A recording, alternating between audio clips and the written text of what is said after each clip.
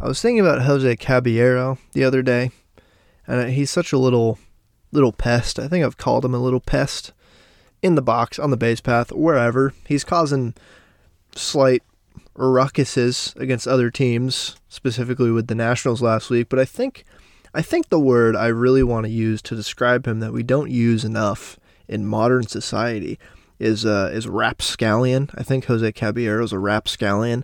I want to bring that word back. That's an elite diss.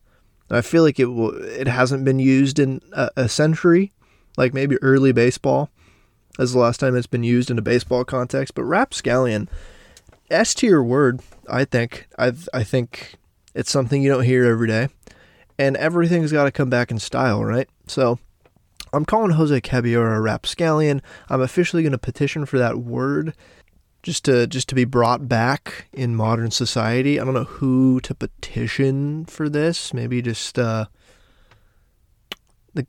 government. I could write a letter to Joe Biden, maybe, or everyone listening. Let's just start using rapscallion again. This is officially the number one rapscallion advocate podcast on the internet. I'm not afraid to take that stance, all right? Not afraid. Anyways, welcome back to the Chaos Ball Podcast, everyone. Welcome back. It's been a couple weeks. Had a week hiatus there. Life happens. I have tight windows to record for reasons I don't need to tell you, but didn't record one last weekend, and then the Mariners go out and have a week out of hell.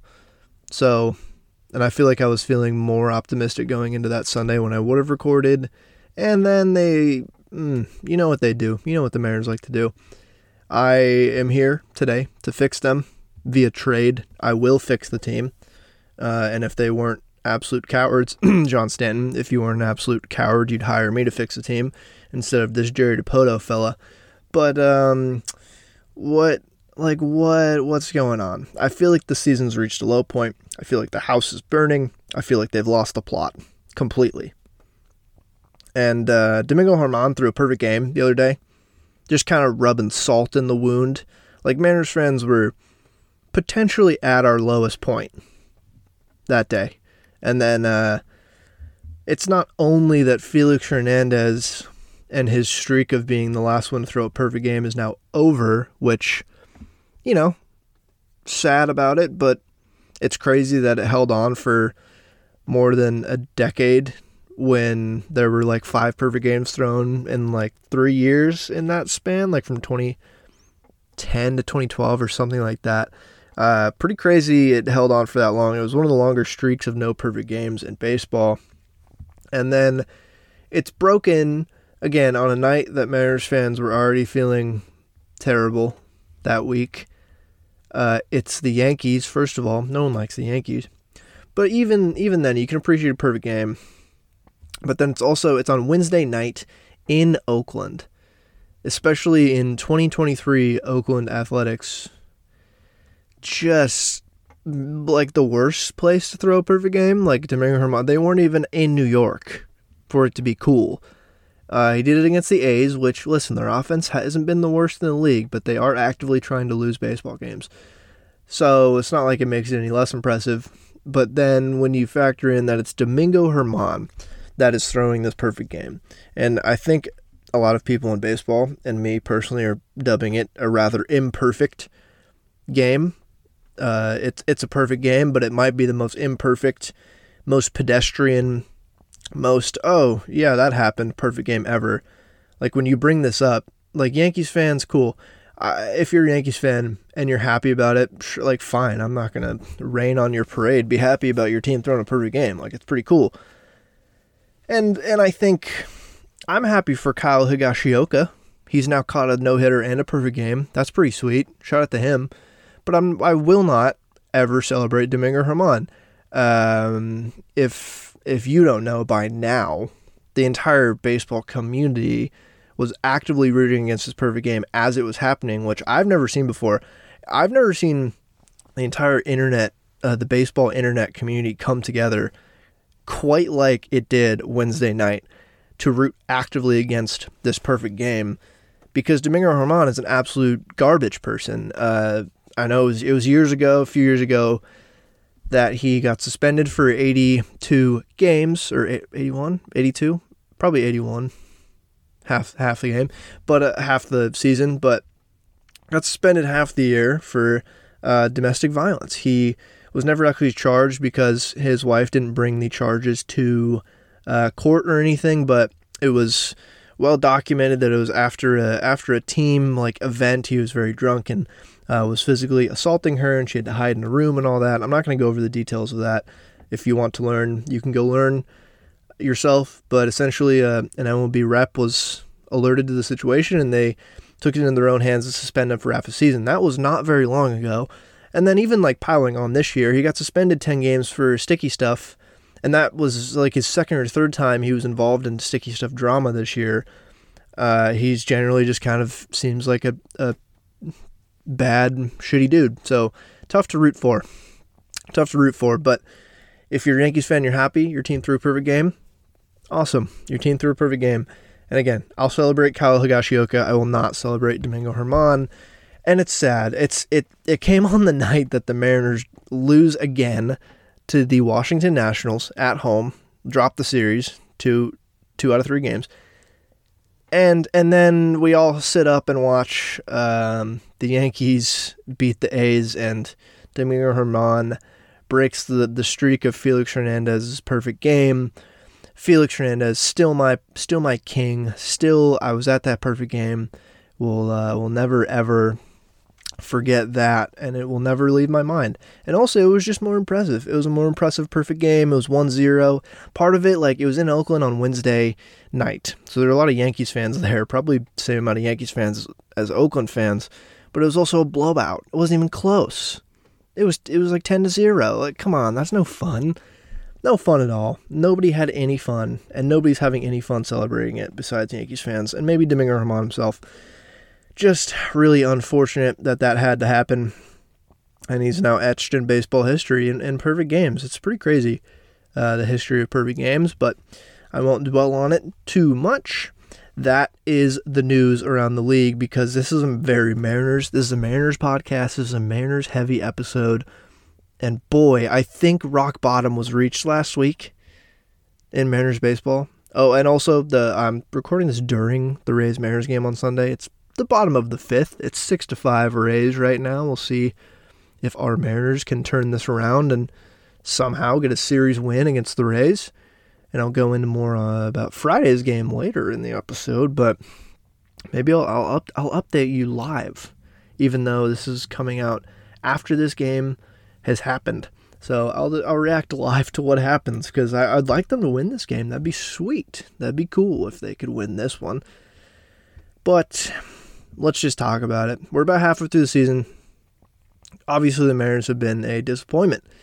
It's felt a little numb up to this point. The season, it's been strange, but I think hopefully it was rock bottom last week when they lost to the Nationals. I think it was the worst feelings we've had all year. I sensed it from the fan base, from the players, even from myself. You can kind of tell, like, the players are obviously frustrated.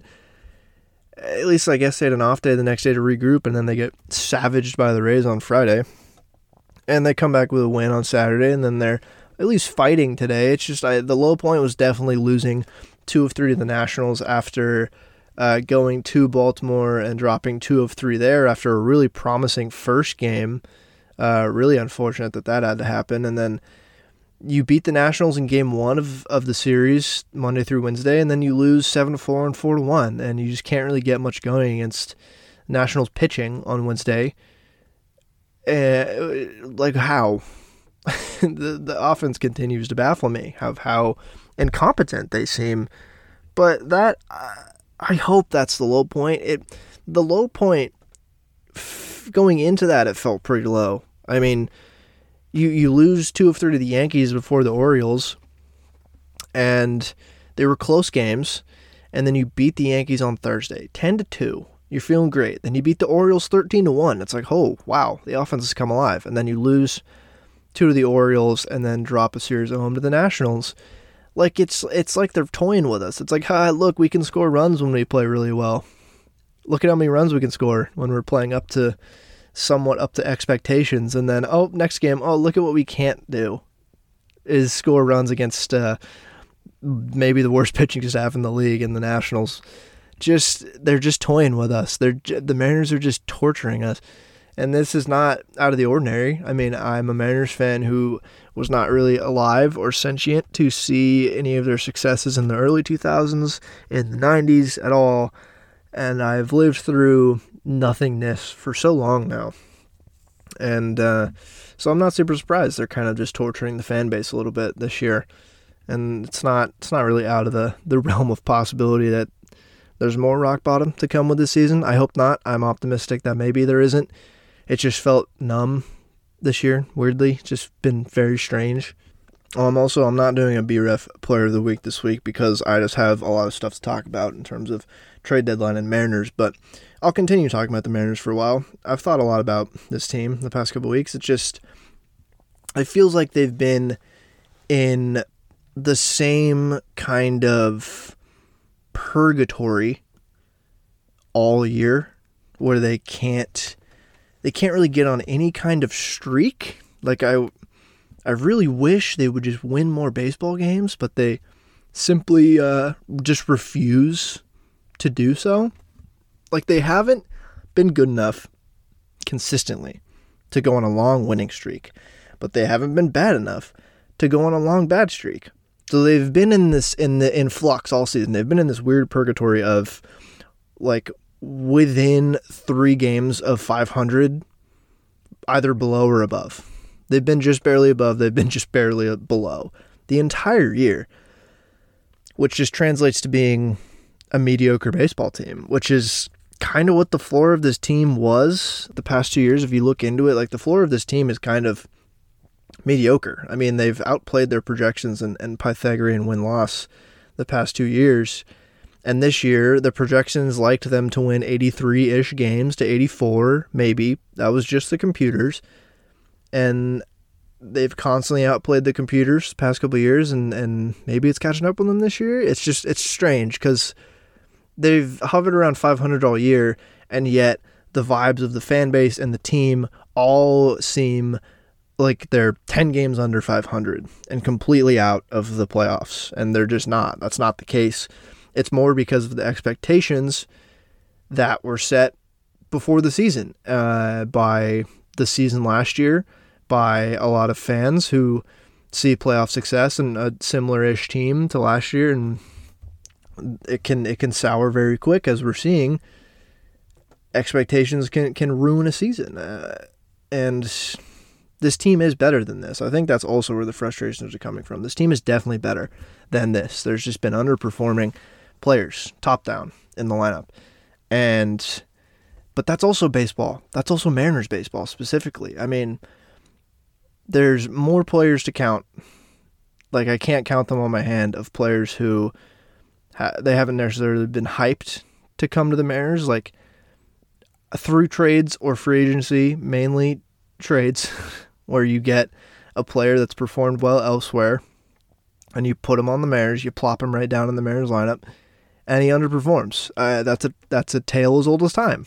That just happens all the time, whether it's the ballpark, playing in Seattle, you have to travel on average more than most teams, probably just being kind of remote and sequestered up in the Northwest where there's no other teams.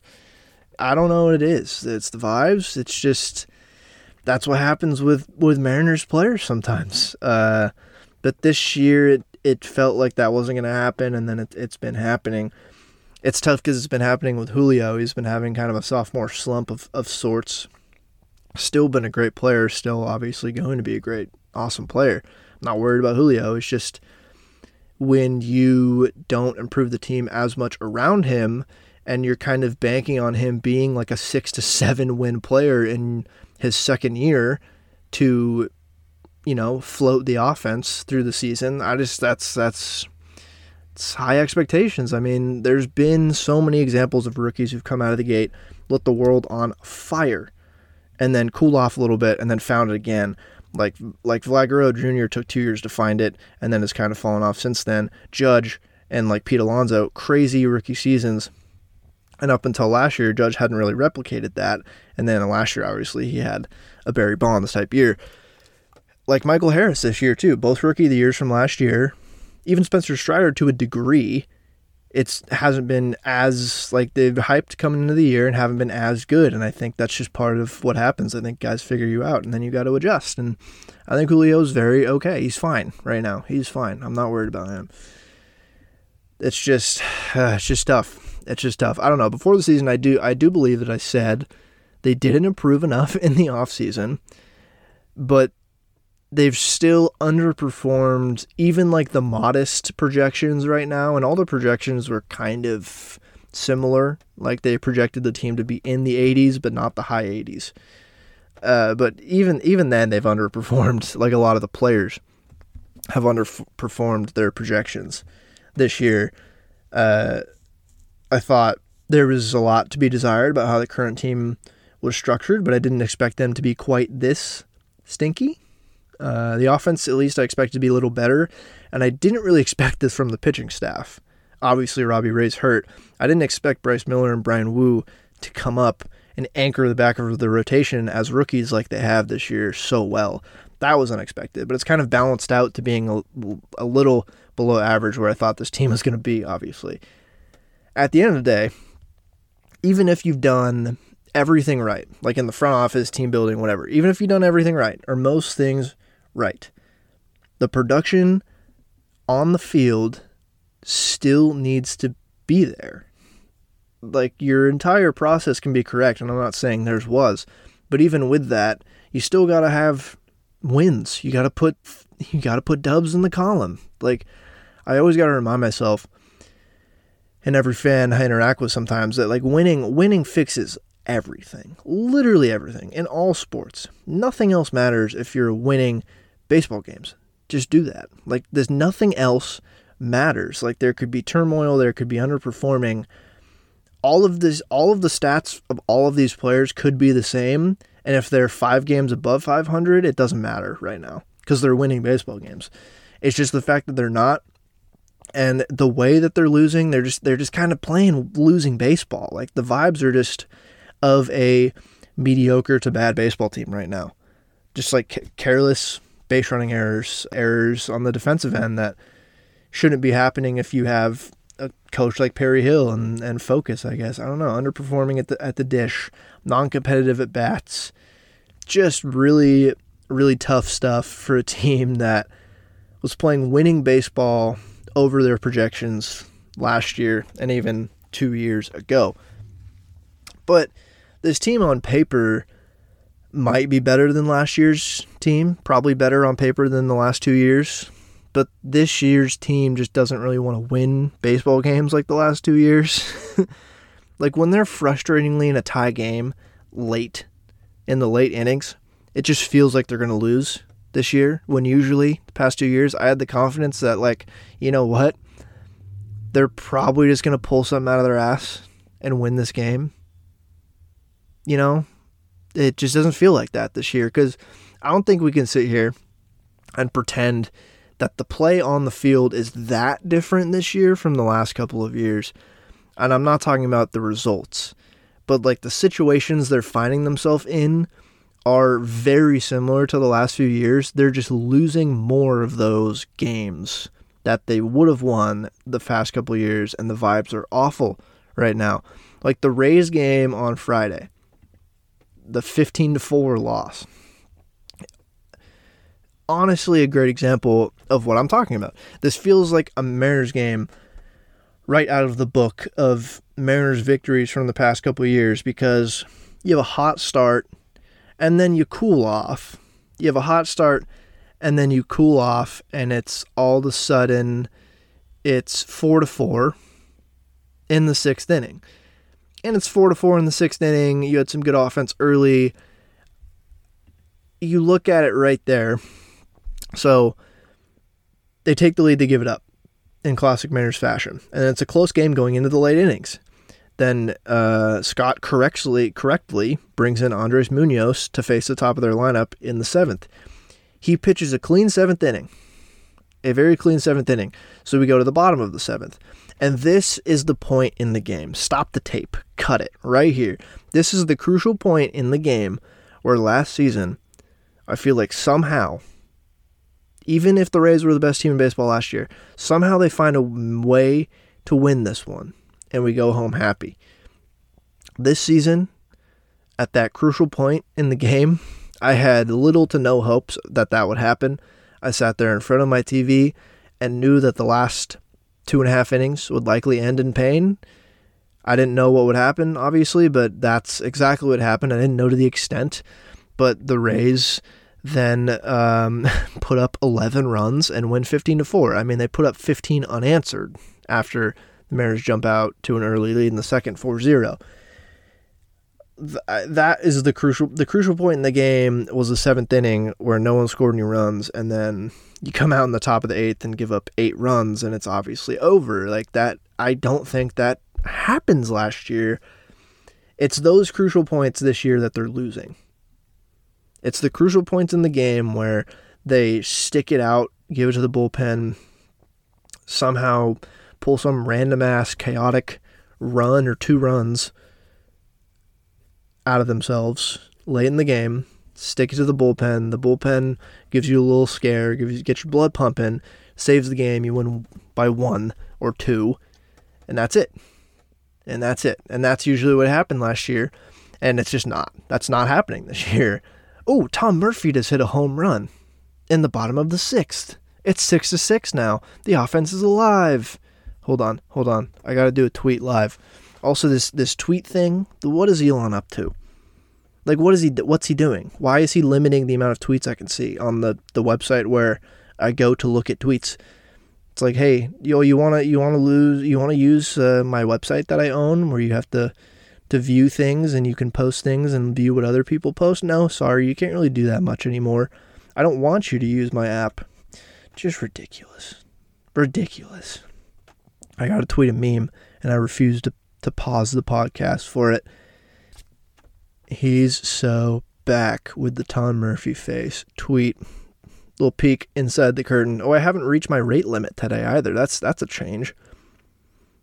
Tom Murphy's so jacked. I think I talked about this, but God, I saw him in San Diego in a very tight athletic shirt, and God damn, he's huge. Like, he is massive, and he's hitting way better now. He started off the year terrible. I wasn't super worried because he was just coming back from injury, and look, he's hitting better. He's had a great week of baseball. So, okay, back into the Mariners. It's now tied, but back into it.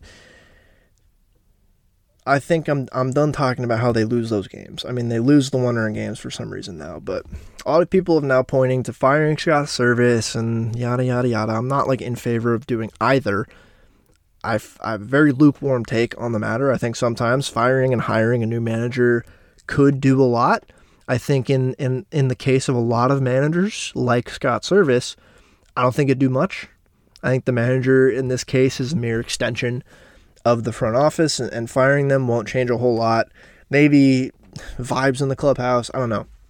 I think managers in baseball especially are mainly shields for the front office, and I don't think firing them means much. I think it's quite performative at times to just fire a manager, especially what Servais has said in the press conferences. He's like, well, he's not perfect. He knows he's not perfect, and he's obviously not perfect. No manager is perfect. But at a certain point, it's not necessarily his fault that these guys are not playing well, because it's so hard to quantify what a manager actually does. It's very hard to quantify a manager's value to a team, especially when most of them, like Scott, like I said, are just following the philosophy that's set out by the other coaches and the manager and the front office all come together, and I think they set out a strategy, especially with an organization like the Mariners that's clearly more analytical, forward. The manager and a lot of the coaching staff was brought in at a similar time as the GM, Scott and Jerry, the same time. And the manager is more just like a figurehead of the entire organization. He's kind of like the White House press secretary. They can kind of just get berated by the media, and they're just a meat shield for the whole presidential the cabinet and shit like that. I don't know. I just don't think managers matter that much in baseball, but it's also I don't know how to quantify how they matter. I think it's a very case by case basis. It's a huge part of their job to like keep the team together and cohesive and focused, and it's just so difficult to get the whole story of how the team feels about him or how they're doing in that job of keeping the team focused and stuff, like without being in the locker room every day. The only people who can really evaluate the intangibles of what their manager is doing are the players and maybe the coaching staff. Even the front office is probably hard because they're not in the locker room. Like there's only a certain amount of people in the world that can tell you how good of a manager is doing in the locker room or not, and they're not going to tell us. So I just, sometimes the relationship spoils and you got to fire a guy just to be performative, and maybe we're at that point with Service. I just don't think he'd change that much, and I think Dipoto would find it very difficult to do this because they're homies and they probably share like a very similar mindset for the organization and for the game of baseball. I don't know. My point is just that a lot of people will just make a point and say fire him and make it seem like firing the manager is some cure-all and hiring a new manager will turn it around. I don't know. I don't know about this specific situation. I believe in a manager and a culture fit and a team culture fit. I think that is of the utmost importance. I think agreeing with the front office's strategy is important too, just so they're not butting heads, and they're obviously going to hire someone they think will push out the strategy they've set forward for the team and give their own input and stuff. But I think like culture fit and a manager matters a lot more than anything else. It's very hard to quantify that too. And I think that should probably factor into the hiring though. Like a good example just off the top of my brain recently is Gabe Kapler. He seems like a fantastic culture fit for the Giants. For not only for the organization, but for the players they currently had on the team when they hired him. I think it was a great fit. And he just wasn't for the Phillies. For whatever reason, he was not a good culture fit for the fan base, for the front office, for those players. He just wasn't. And I think firing him did some good, and the Giants hiring him did good for their culture fit. I just think just firing a manager can maybe do some good things in the short term for morale, and I guess satisfy the fans, very briefly. But if it's the same front office and the same strategies that's responsible for hiring the next head coach, aka the same culture, I don't know how much that really changes things. I really don't.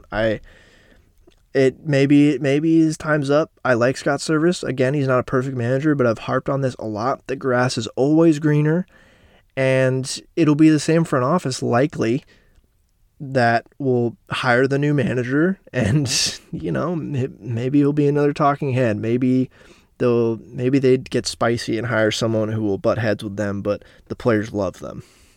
I don't know. It's just it's hard from my couch to say that Scott doesn't have the troops rallied correctly, because what if they all really love him, and what if the vibes are fine in the clubhouse? I've heard they're not great, but that's just because they're not performing well on the field. Like, how much does that really fall on Scott? I don't know. They fire him. I just generally don't think managers do that much. I mean, Scott's probably openly criticized for his bullpen management, but every manager, like if you get out of your own fan base and look at what every other fan base is saying, they're also actively criticizing their manager constantly. It doesn't matter. Even the Rays, like Kevin Cash, even like Snitker on the Braves, even these best teams in the league, I see fans complaining about the shit they do all the time. You're never going to get a manager you like 100%. You're never going to agree with all of their decisions. Scott definitely has made some very questionable decisions in terms of bullpen management, but I don't think that's just him. I think that's the whole staff and the front office pulling the strings with Scott's, Scott has some say, but I'm sure that's just part of how they do things is they probably rely heavily on the analytics, and he's going by the book. And I don't like that 100%, but it's just not totally on him. It really isn't.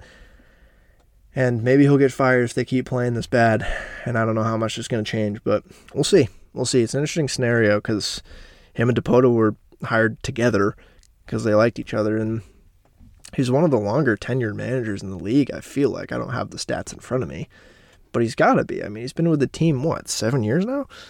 So we'll see. We'll see what happens there. But now let's get into some trade talk, some trade deadline talk. That was my 25-minute rant of how I feel about the Mariners right now. But let's get into some trade talks because, they're not out of the playoffs. They're really not. Right now, your Seattle Mariners, and they are playing right now. They're 39-42 in a tie game right now, so it could be 40-42 if they win this game today. Right now, as we speak, they're 9.5 back of the division. I don't think the division is going to happen. The Rangers look too good. The Astros look still comfortably, at least, better than the Angels and the Mariners. Even with the Angels right on the Astros' tail, I still believe in the Astros a little bit more than the Angels, even though Shohei Ohtani is by far the best player in baseball. I don't even think it's close. And the Mariners, I just don't see it. I don't know. They could make the leap. 9.5 back in July is a lot. It is a lot. Crazier things have happened, though. It's the wild card. It's this third wild card spot that the wild card in general, they're only 5.5 back. And that's of both wild card spots. The top is with the Orioles right now, but the Astros and the Yankees are tied for the second and third. Then you got Toronto's 1.5 back. The Angels are 2.5. Boston's 3.5. Cleveland is 5. And the Mariners are 5.5 back right now. That's not very far back. I mean, you don't need a 13, 14, 15 game win streak to overcome that deficit come September. It's the start of July. There's plenty of time to do that. The problem is every one of those other teams is aggressively going to try to make the playoffs. Because after the Mariners, you got Detroit, White Sox, Oakland, Royals. Those teams, I think they're mostly sellers at the deadline and aren't going for it. I think you can cut it off at Seattle right now in terms of the teams who are going to contend. Seattle's going to try. Cleveland's going to try to win that division over the Twins. Red Sox, I don't know what the Red Sox are going to do because they could theoretically make the playoffs, but they're so far back in their own division. I don't know. Could just be an all AL East wildcard game. My point is, they're not that far back in the wild card. They're really not. Now's the perfect time to start talking trades, obviously. Start of July. And now the trade talks are ramping up. There's been a couple random ones. The Angels made 2 kind of under the radar depth moves, which were fine. But we're now trying to get into the thick of who's going to be sellers, who's going to be buyers. I talked about that a couple weeks ago. We're getting more clear of a picture of who the best players at the deadline are going to be, who are the main sellers, who are the buyers. Oh, and the Rangers traded for Aroldis Chapman. I had that on my sheet today for this podcast to say, because I'm not really going to talk about pitching availability. The Mariners could go out and get a depth rotational arm, maybe a throw-in in a bigger trade they do. But I'm not going to talk about the team that.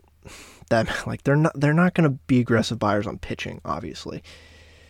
But I was going to say Scott Barlow and Aroldis Chapman of the Royals will probably move. And I thought they would both just go to the Rangers, but they just got Chapman, which is a big dub for the Rangers.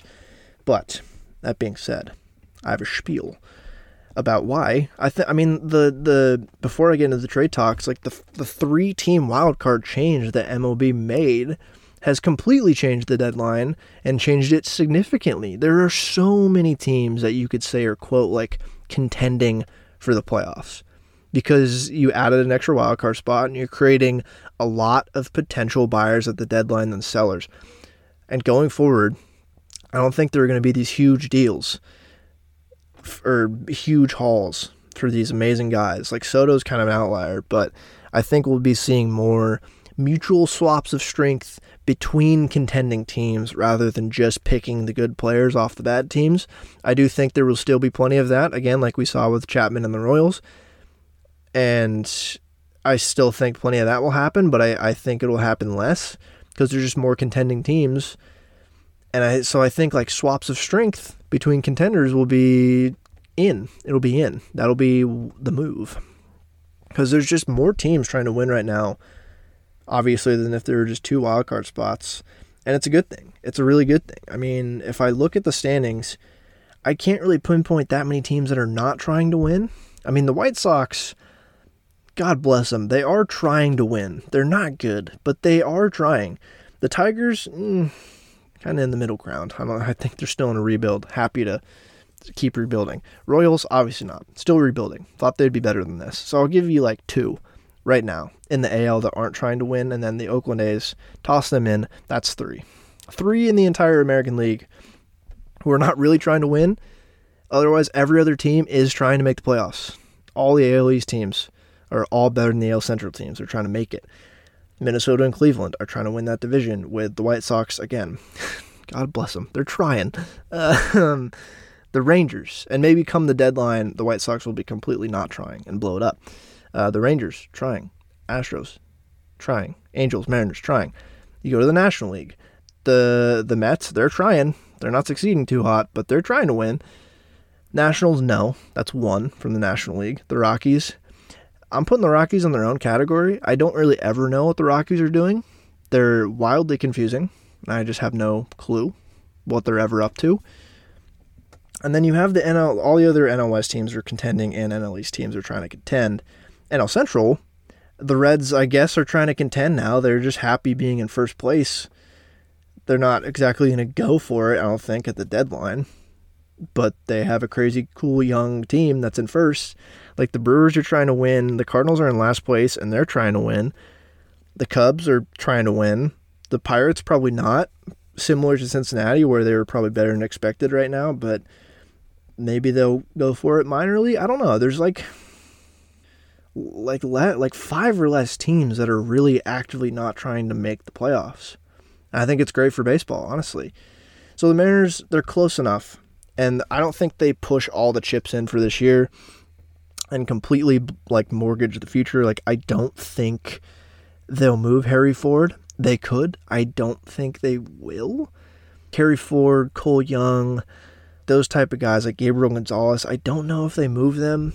There's potential for moving Hancock, or I don't even know. I just don't think at the deadline now you're going to get as much value for those low-end prospects as you might have in the past. I think teams are looking for more AA and up, close-ish to MLB ready guys right now. I think that's what a lot of teams are looking for. I think that's what the Mariners should also be looking for if they're getting any prospects back for any trades. So the Mariners standing at the deadline, I don't know exactly what they're going to do. Clearly, they should try to go for it. You have a pitching staff that is ready to win. You have a pitching staff that is one of the best in the league and will carry you in the playoffs if you give them the opportunity. They've been awesome. They are awesome. That's your biggest strength. You got to address the offense. You came into the year with Cooper Hummel and Tommy La Stella at the DH spot, and spoiler alert, that didn't work out.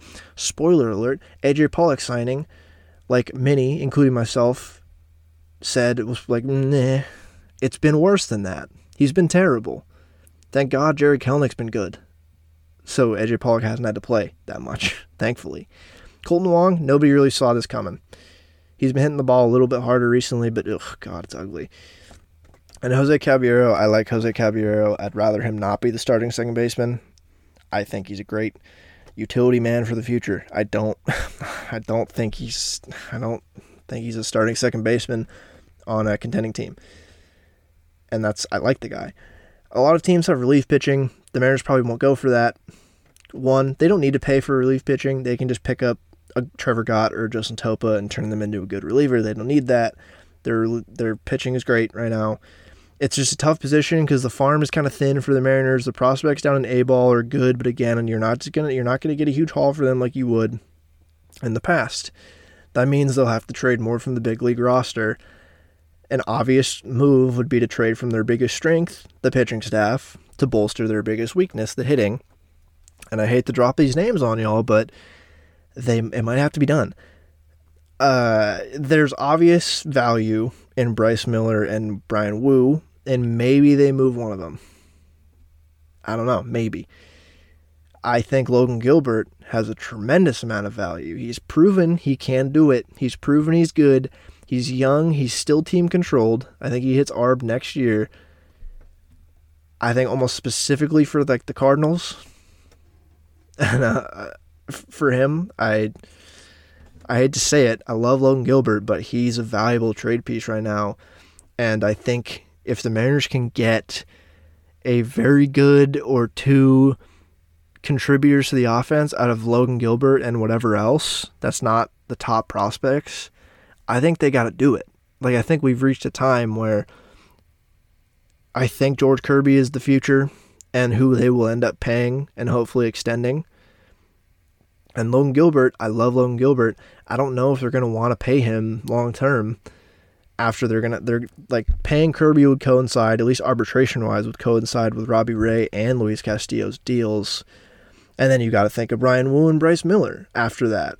And if you can just keep producing pitchers like this, it's not like Logan Gilbert is expendable, but he's a pretty valuable trade piece right now. He is. The other two names, Paul Sewald and Teoscar Hernandez, are really intriguing because Paul has one more arbitration season and then he hits free agency, and teams always want to buy relievers at the deadline. And again, that would be mortgaging one of their strengths into an offensive player. I think they could afford to lose Paul Sewald. I think they could afford it. And it's intriguing because, yeah, you got one more season with him arbitration-wise, and you got to figure it out. And Teo is expiring, obviously. I think the best move for them right now is moving Teoscar Hernandez. Like, move him for a more team-controlled hitter, hopefully, for a contending team that needs some power against lefties from out of DH or right field. I think both of those guys have a lot of value as opposed to like other vets like Pollock and Wong. Those guys are DFA right now. They have no value. So what teams could the Mariners go to for help in the offense? The first team I picked, we just played, the Nationals. I think the Nationals have two guys.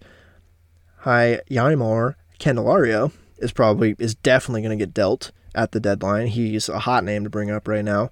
He's been really good at the plate. He's an unrestricted free agent after this season. Like, this is expiring. He's been playing a really good third base defensively, which the Mariners don't necessarily need, but he's been swinging a great bat. Could fill the DH/backup third base, first base role that I've been screaming at them to find just for this season, though. It'd be a rental. So I don't think it'd take much. You could give the Nationals a prospect, maybe, for this. I wouldn't give up too much since it's, again, it's a rental. I don't think the Mariners trade for him. He would help the team. Another guy I think is way more intriguing, and we saw Mariners fans hopefully introduced to him for the first time in that series, was Lane Thomas. Lane Thomas is really intriguing because I don't know if he fits their rebuild unless they want to extend him. Because after this season, he's got 24 and 25, 2024, 2025 as arbitration, and then he's a free agent. So this year is his first arbitration year. So he's team controlled for another 2 years after this. Do the Nationals keep paying him an ARB and let him go? Do they extend him? Do they think he fits their rebuild? He might be slightly ahead of their schedule. Maybe.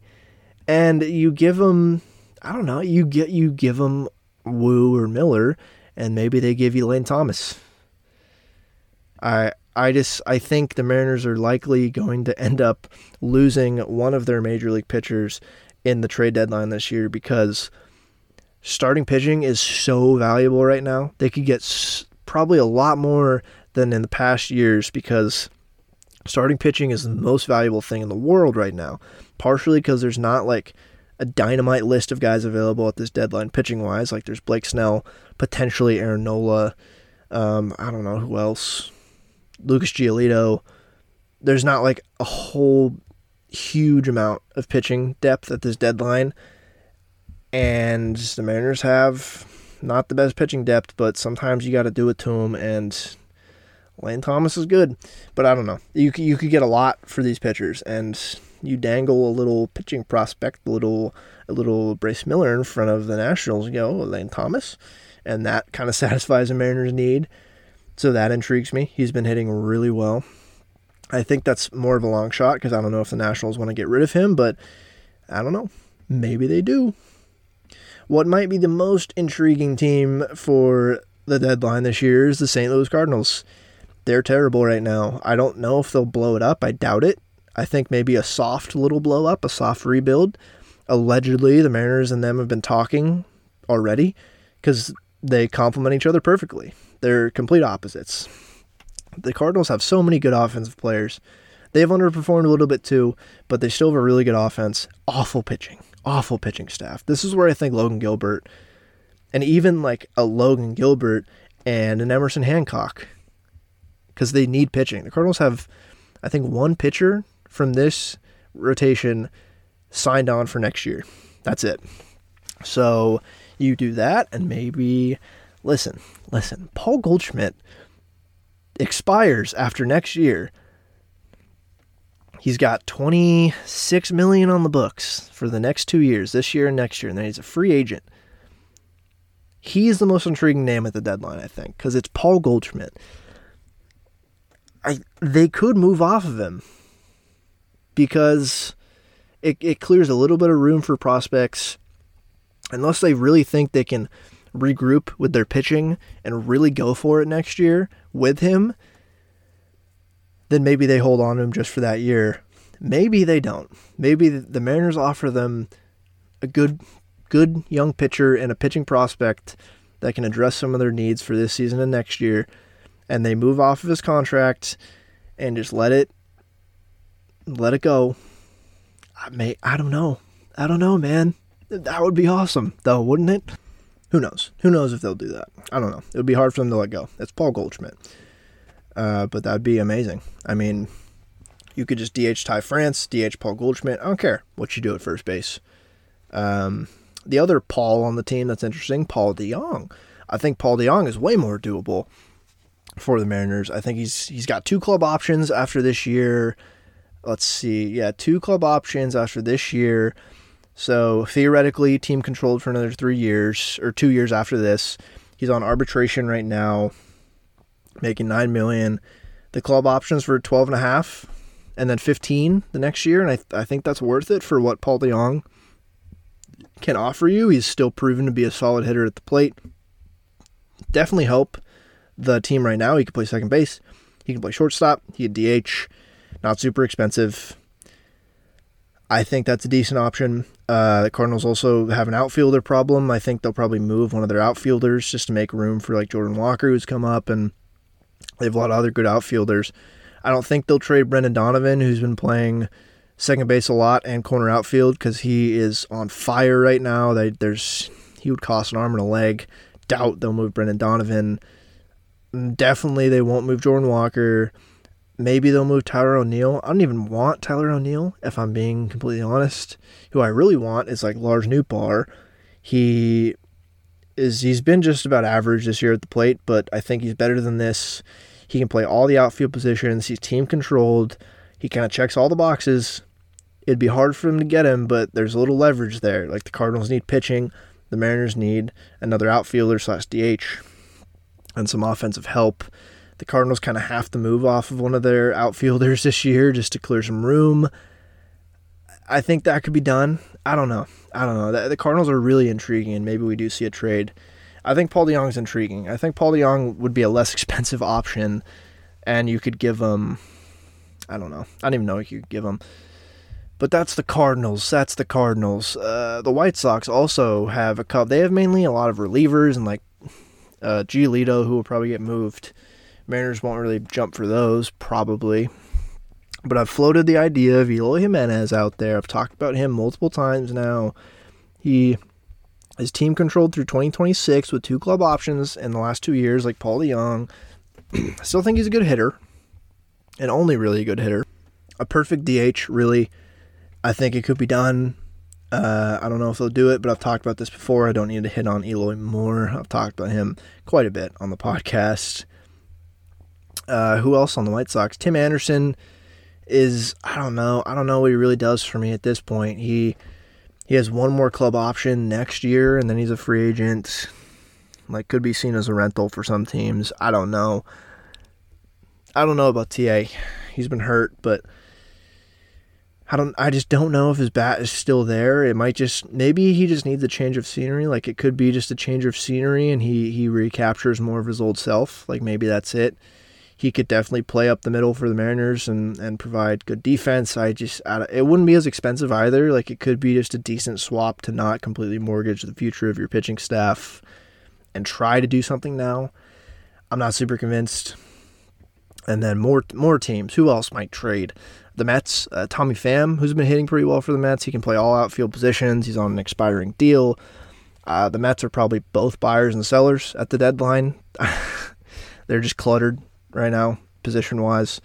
Tommy Pham is also just kind of generally really bad vibes, so I don't know if I really want him for that reason. Maybe they move off Mark Canha, clear some room, get a little money off the books. I don't know. I don't know what the Mets will do. I wonder if the A's will move any position player. Like, Ramon Laureano will get moved, but he doesn't really do much for me offensively. Maybe Seth Brown? He enters arbitration next year, and no matter what, that would mean paying him more than the league minimum, so maybe they just get rid of Seth Brown? I don't know. I don't know if the A's do anything. Before I get out of here, I do want to talk about one more team, the Reds. I've talked about them a little bit before. Their infield situation is really interesting. Maybe we could take away one of their infielders, like, I don't know, Jonathan India. Potentially, he's more in line to get paid sooner than the other ones. Like, Spencer Steer is a rookie. Matt McLain and Elly De La Cruz, rookies. Zero chance they move Elly De La Cruz. I doubt they even trade McLain. He looks great. If they really think they can contend right now and want another pitcher or like a Paul Sewald that could help them in the bullpen, I don't know. I don't know if they move any of their young infielders, since like Encarnacion Strand has come up and is playing the corner outfield now for them too. Maybe that doesn't work out, and he really needs to be at third, and Elly needs to be at short, and McLain needs to be at second, and India needs to be on the Mariners. Maybe that's just how it's going to have to happen. A Brian Wu or Bryce Miller could be a very interesting prospect for them. It fits their timeline-ish. Young pitcher. They need good pitching. Both of them have proven so far they can hack it in this league. And maybe they move off their infielders. I wouldn't do anything if I were them. To be honest, I'd sit right where I am, not mess with anything. But maybe they want to move India. Who knows? India would be cool. I would like Jonathan India on the Mariners. That would be a cool trade. And I don't think they'd trade Joey Votto away right now. That'd be kind of a weird thing for them to do. And that's the other team that, like, maybe they just don't do anything. Maybe they do want to trade one of those guys. I don't know. In the coming weeks, I think we'll even clearer see like who the biggest targets are officially, what teams are thinking what. Like, the insiders will tell us things, and I'm assuming we'll start to see some trades soon. But those were kind of the teams and the names that I did a little bit of research on, more just they came into my head, like that would make sense. Oh, another one before I go. Ryan O'Hearn of the Orioles would be super interesting. He is having a fantastic year with the Orioles. He can DH, he can play first base. One more arbitration year after this year, then he's a free agent. So maybe the Orioles extend him. Maybe they mortgage him right now for a little bit of pitching. They need a little bit of pitching. Young pitching as well would be valuable to them right now. They need it. Like Logan Gilbert, Brian Wu, Bryce Miller, Emerson Hancock even, and another guy. I don't know. I think some regression is coming in his stats, but he's having a fantastic year.